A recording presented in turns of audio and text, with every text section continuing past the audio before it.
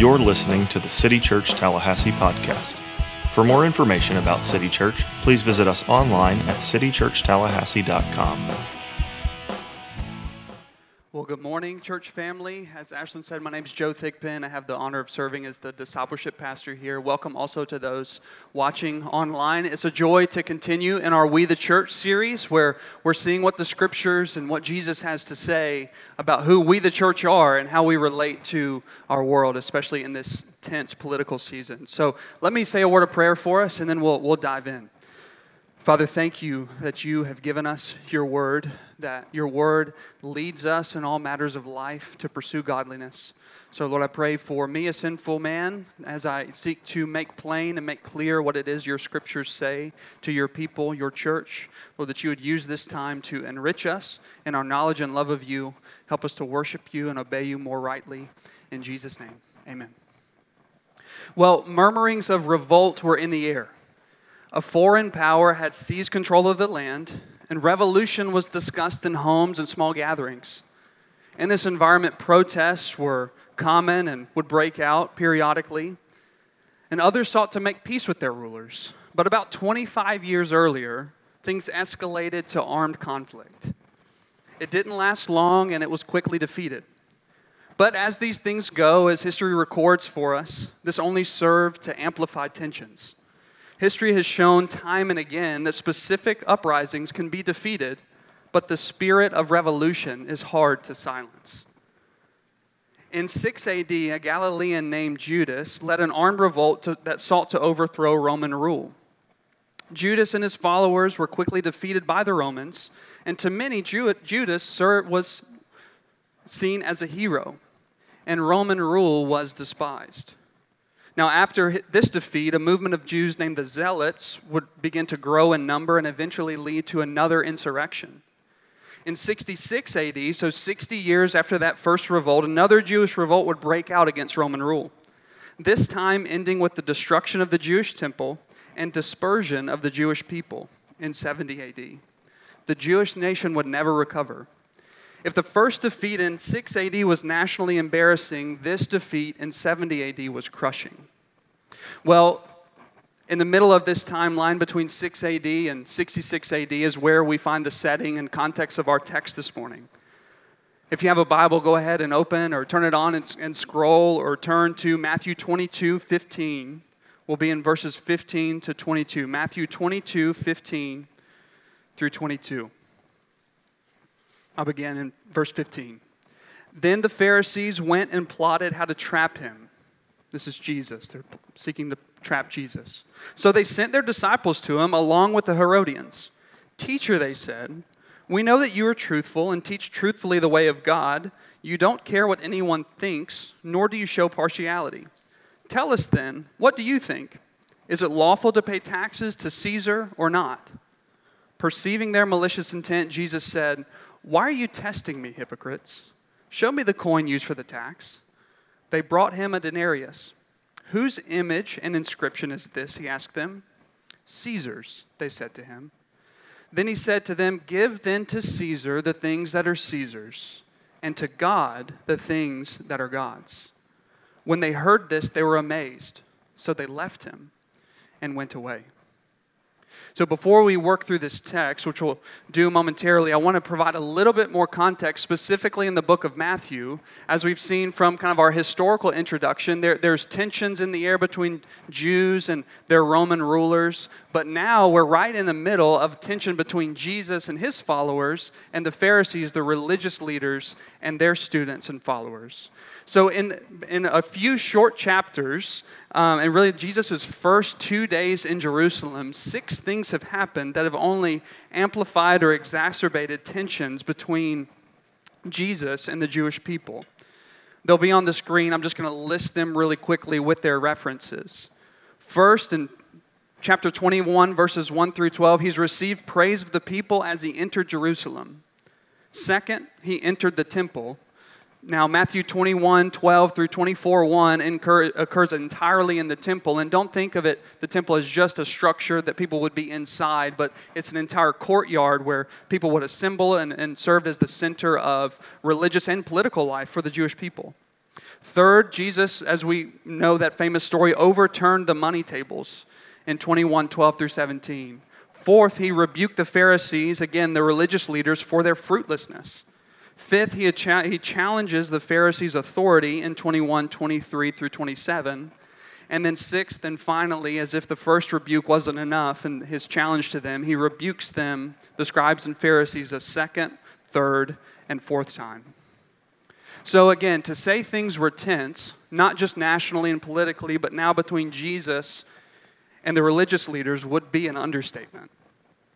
It would seem that throughout Matthew's gospel, Jesus was indeed on a collision course set to occur between the scribes and Pharisees, with the Roman Empire looming like Big Brother in the background. And it's with this tension, it's with this feeling and mood that we reach our text today. So I've broken it down, giving it 3 sections that we'll work through one by one. But for those of you that like to take notes, we'll put them on the screen. So first, a question soaked in flattery. Chapter 22, 15 through 17, a question soaked in flattery. Second, an answer ordered for worship, verses 18 through 21. And 3, a wanting response. Our main point for this morning is our complete allegiance and total obedience belong to God alone. Our complete allegiance and total obedience belong to God alone. Well, how do we see this work out in this text? Let's start with verse 15. It starts by saying the Pharisees plotted to trap Jesus.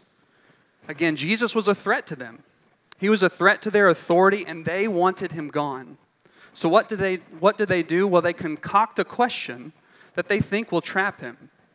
And instead of asking him directly, as they've done before, maybe they were a little tired, frustrated, or felt like it was somebody else's turn, somebody else to take the force, they invited their disciples, their students, to go ask the question directly to Jesus.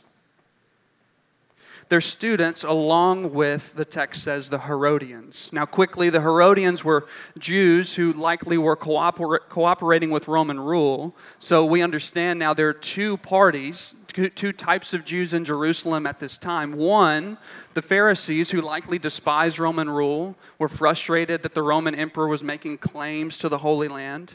And then second, these Herodians, who saw Roman rule and occupation as beneficial. Of course, we know from history again that the Romans built roads and made travel and life and commerce a lot easier and more comfortable. After all, who hasn't benefited from the aqueduct, they might say?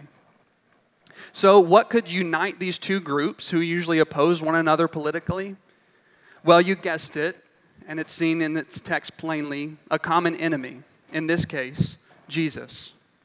And now they plan to trap him by manufacturing, again, a question that, if answered on the surface, answering yes or no, would inflame one side against him, which would likely have led to a quick execution either by the Romans or the Jewish people.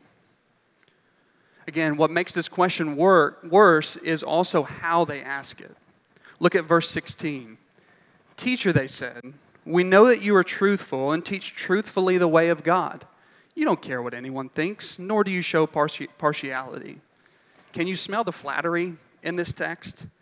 Can you see that the Pharisees or the disciples of the Pharisees and the Herodians, in asking this question, don't really believe what it is that they're saying, but instead want Jesus to? Now, what's ironic about this statement is what they say is true. Jesus, after all, is truthful and does teach truthfully the way of God. And he doesn't care what anyone thinks in the realm of human opinion, but he cares what God, his Father, thinks. And he doesn't show partiality. He came as a Savior for all. Now, the Pharisees, the disciples, of course, and the Herodians don't believe this, but again, they want Jesus to think that they do.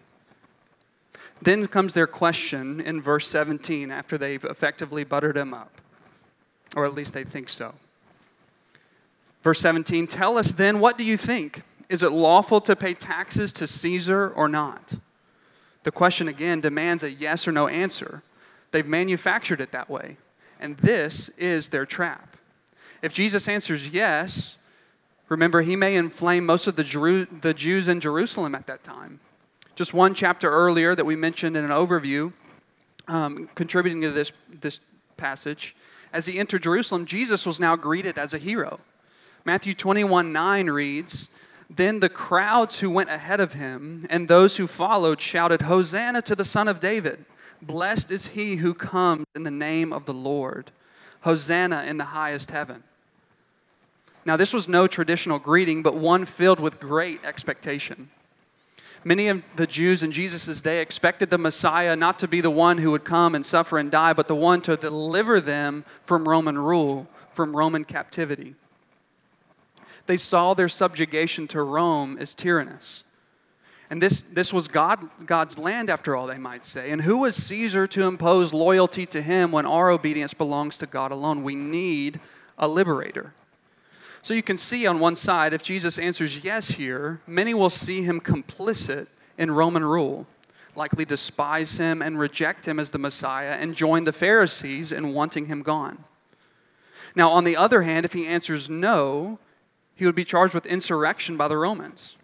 Without a doubt, the Herodians would have relayed Jesus' answer to the governor, who almost assuredly would have ordered Jesus likely imprisoned or executed. Remember that revolt in 6 AD that we mentioned a moment ago, that began by denying paying taxes to Rome. So it's not hard to see that the same charge would have been levied against Jesus. He was, after all, a Galilean, so we can see likely how this could have gone. Here was another Galilean inciting rebellion, just as Judas had done before him. Now, Jesus would have been justified to refuse their question. Their motives were clear. He had had numerous contacts with the teachers of these disciples again, but they weren't seeking truth, and they were only interested in an answer to fit their agenda. Before we move on in this text, I want to ask us a couple questions as we reflect on this. How common are motives and questions like this in our own day? We often see others only interested in building their own side, don't we? There's no place for truth or objectivity, especially when what's true challenges them or would cause them to rethink something that they hold dear. I think what we would see here and see in our own day, in a cynical world, flattery, the device used here is a device used to tear down others and not build up. It, in fact, masquerades as a compliment when the intention is to deceive. So pushing past what we may see in others or what we may see in the Pharisees as some ancient religious teachers, let's ask these same questions to ourselves. Do you see yourself here? How many of us often resort to flattery as a default, as a means to get what we want or to improve our own condition? This may look like building someone else up in public when you tear them down in private, or critiquing someone else or their view only to receive the praise or commendation of others. Brothers and sisters, flattery is a lie. It's a device used by weak and insecure people. However, what we know from the scriptures and the gospel is weak and insecure people, that's us. We are those. Let's not make the mistake when we read the Gospels to see the Pharisees or the religious leaders as somebody that we never would have joined. Jesus would, in fact, as we'll look at in a moment, go to the cross alone. Nobody would be with him. So as we read this, let's see ourselves in those accusing Jesus. Let's not think that we're the perfect ones. But as we think about these things, the promise is true that we can seek and confess our sins to Jesus and he will forgive us of those sins.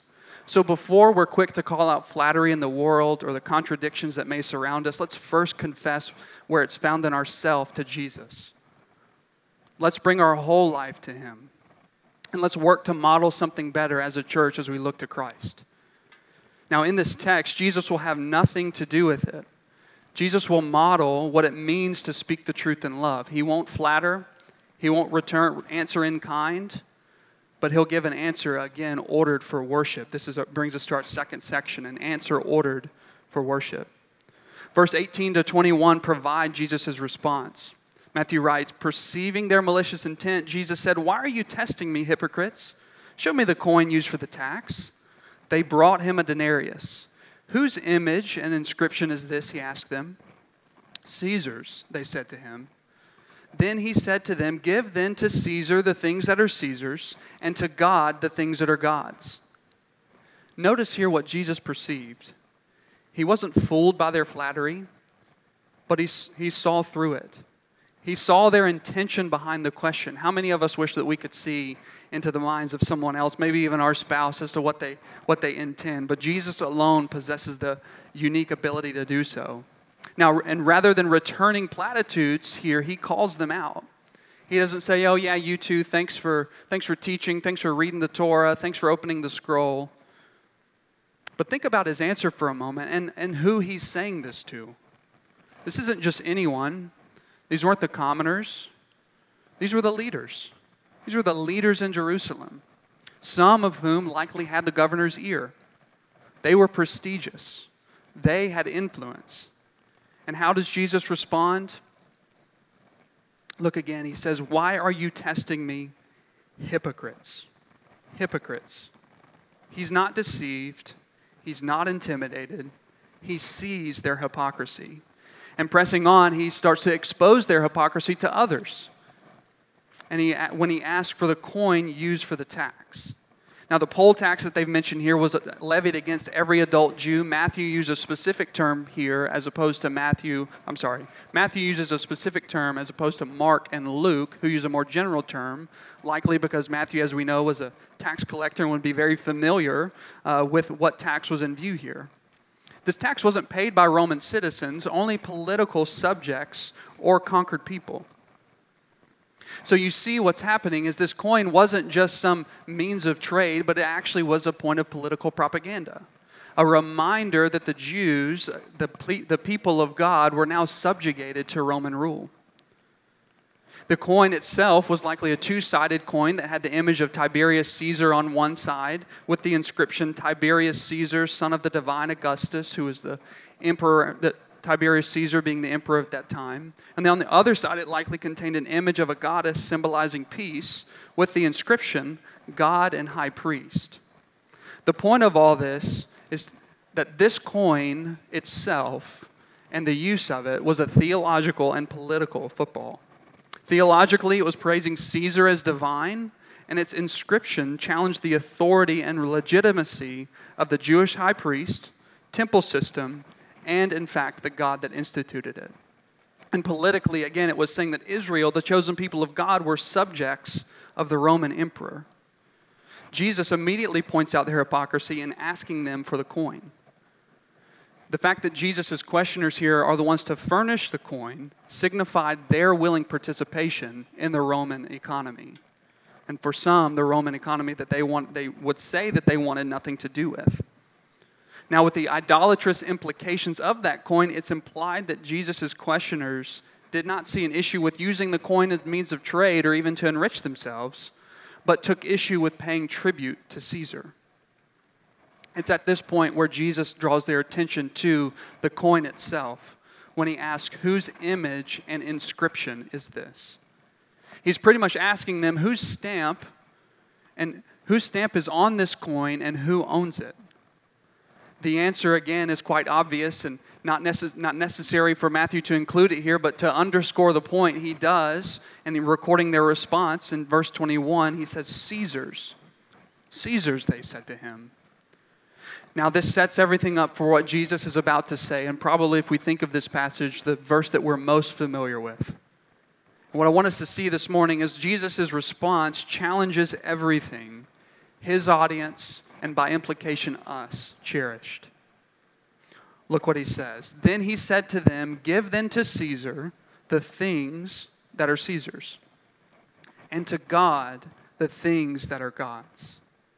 Here, Jesus refrains from commenting on the workings of the Roman Empire. He doesn't pontificate on the legitimacy of taxes, the justice or injustice of the law, or the workings of the republic. He puts this political system and its ruler in its proper place. Now, what we may observe immediately from this text is this united coalition, this band of people who normally would have been opposed to Jesus, were only asking about Caesar. Now, after responding to the question about Caesar, he almost dismisses the premise and the crux of their question by saying if Caesar owns the coin, then give it back to him. But both parties of his questioners, after all, haven't hesitated to engage in the Roman economy, a system fraught with false worship and idolatry. Apparently, they haven't even failed to accumulate wealth for themselves. They've enriched themselves on the back of this economy that they say that they hate. And now, as they've amassed wealth, Jesus says, they should give it back. Again, another way to put this is that you've engaged in Caesar's economy on his terms, knowing the implications, knowing the cost. Now give back to him what's his. But what Jesus wants us to see, and Matthew wants us to see, the gospel writers want us to see, is the question that was unasked that Jesus answers. Of course, Jesus' admonition doesn't stop there, but he presses his hearers to something greater. It's greater by the placing of it in the sentence, and also it's greater because of the demands that are implied by it. He's emphasizing a greater service to a ruler that has a greater claim. Caesar's claim, after all, is temporal, that is of this world. It has an expiration date. God's claim is eternal, always, and everlasting. Jesus is not so much teaching on how Christians should relate to government in this text, but he's showing them what God, the ruler of the universe, requires of them. Now, texts such as Romans 13, 1 through 7, and 1 Peter 2, 11 through 17 speak more directly to how Christians relate to governing authority and, of course, what right governance required. We as Christians have things to say about these things, but this text is showing us where our chief obedience lies. This is the second time that God is mentioned in this passage when Jesus mentioned him. The first time is in the attempt to flatter Jesus, where they say, we know that you teach truthfully the way of God. What they're assuming, what's in the background, Jesus is pulling to the forefront. And the answer simply to the question that's assumed of what does God require? The Pharisees and the scribes and the disciples hadn't asked that question, but it's assumed, and when Jesus says, give what belongs to God's, the answer to which is simply everything. Jesus pushes past Roman subjugation to the point of God as king. Caesar has a right to what's his, but more emphatically, Jesus declares, so does God. Caesar made the coin for use in his kingdom, but God has made men and women to bear his image and build his kingdom. What is due to God here isn't a tax or a portion of life, something that can easily be carved out, but it's everything. It's our entire allegiance. It's our complete obedience. God's claim on our lives and the Pharisees' lives and all who live is absolute. God owns it all. Now, though Caesar didn't recognize it, God ruled over him. This is the God and sovereign universe. This is the God of the sovereign ruler of the universe, after all, and he's not beholden to the ruler of some earthly empire. After all, as history recounts for us, Caesar would die and Rome would fall. Don't miss the point of Jesus' words here. He's pointing us to the God to whom all rulers of the earth will give an account. He is showing us that there is a kingdom and an empire greater than that of Rome and all nations of this world. He's teaching us that more than we should concern ourselves with what our earthly rulers require of us, we should be most concerned with what our God requires of us. After all, God's kingdom is the eternal kingdom. His kingdom is the one that knows no end. His kingdom is the one whose king is not up for re-election nor will ever be. And in our text, that king is the one speaking.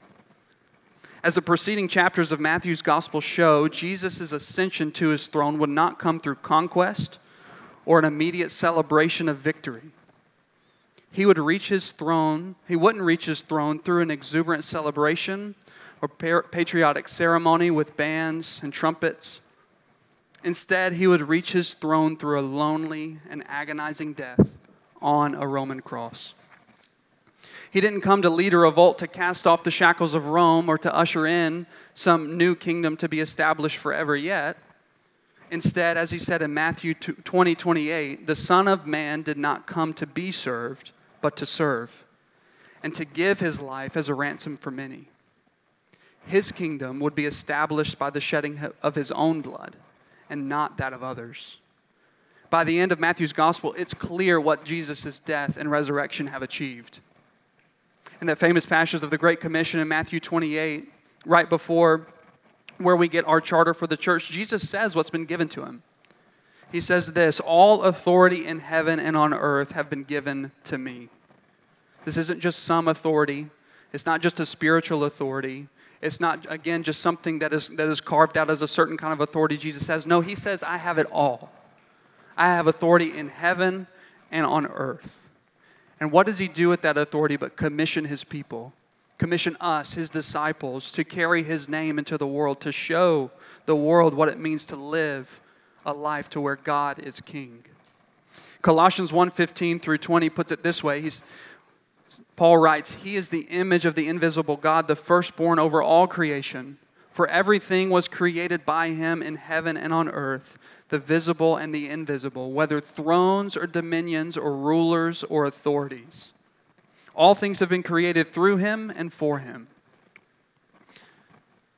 He is before all things, and by him all things hold together. He is the head of the body, the church. He is the beginning, the firstborn from the dead, so that he might come to have first place in everything.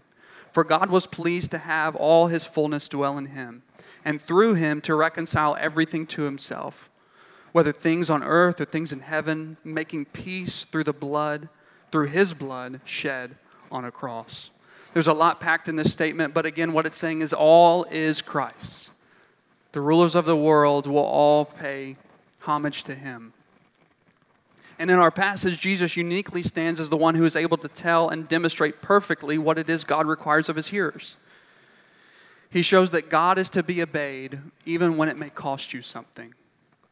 Now, in Jesus giving this answer, one that points to a right ordering of God as king and how the earthly rulers will one day surrender all to him, brings us to our final section, a wanting response, verse 22. Look at it now. He says, when they heard this, they were amazed. So they left him and went away. Now, perhaps they were amazed at his wisdom and insight. Perhaps they were amazed that he was successfully able to evade another trap set for him. We don't really know what it is that amazed them or what caused them to marvel. Maybe like the crowds in Galilee earlier in Matthew's gospel, they saw that Jesus, was one who spoke with authority and not like their teachers, their religious leaders, not like the scribes. Whatever it was, the text isn't clear, but the next sentence, however, points to their final response. Look again at verse 22. They left him and went away. Jesus has told them who deserves their true worship and even their very lives. He's responded to their questions so compellingly that they were amazed at what he said, yet what did they do? They left him. The scene ends abruptly with them walking away. Regardless of their motives, Matthew's inclusion of it in the gospel is compelling and revealing. Though something may have been stirred in them, it wasn't enough for them to rethink their party affiliation. They went away. May have thought that Jesus had some good things to say or that he had wisdom, but he wasn't worthy of following, so they went away. In recording these events, Matthew prompts our response, almost as if to ask the question, what will your response be to this one who teaches with such authority? How will you respond to Jesus' words here? Will you be amazed at Jesus' wisdom, but like the audience here, turn and go away? Or will you stay and linger? Will you draw close to this man who speaks like no one else, who holds all authority? In our tense political season, I can think of nothing more important than to sit long and think deeply on the words of Jesus here, especially today. For many, this year has been filled with anxiety, fear, confusion, stress, anger, grief, and likely so much more. Our relationships have been stifled by a pandemic and friendships strained over a contentious election cycle. Recent days, maybe even recent hours, make it seem like these things are only going to get worse. But don't miss what Jesus calls you to here and what he offers you. He's not interested in you only gaining wisdom or principles from his words. He's interested in you. Non-Christian in this room, he's interested in you. Christian in this room, he's interested in you. He offers himself to you. He calls you to follow him. Hear what he says in Matthew 11, 29 through 30. He says, take my yoke upon you and learn from me, for I am gentle and lowly in heart, and you will find rest for your souls. For my yoke is easy and my burden is light. For as a king over all things, the one who puts Caesar in his place offers himself to you. Perhaps this isn't something that you've considered before. We'd love to talk with you about what that may look like. We'll have people all around this auditorium and in the lobby and people here on the right. Others may have found it easy for this time for your affections for Jesus to grow cold. The cares of this world may seem to surmount after all and stifle your satisfaction in Christ. Stressed, you may turn to the Scriptures to seek wisdom and principles, all the while missing communing with the Lord of the universe. Brothers and sisters, this cannot be true of us, especially now. Yes, the Bible does give us principles and helps us give answers to the needs of our day, but its primary aim is to show us God and enrich our relationship with Him. It's to show us what God, after all, requires of us, what He alone has a claim to. And as we've seen in this text, His claim extends to every square inch of our lives. So yes, let's work in our land for the good of our neighbors. Let's debate which issues and candidates deserve our support. But more than that, let's make sure we center our lives on Jesus.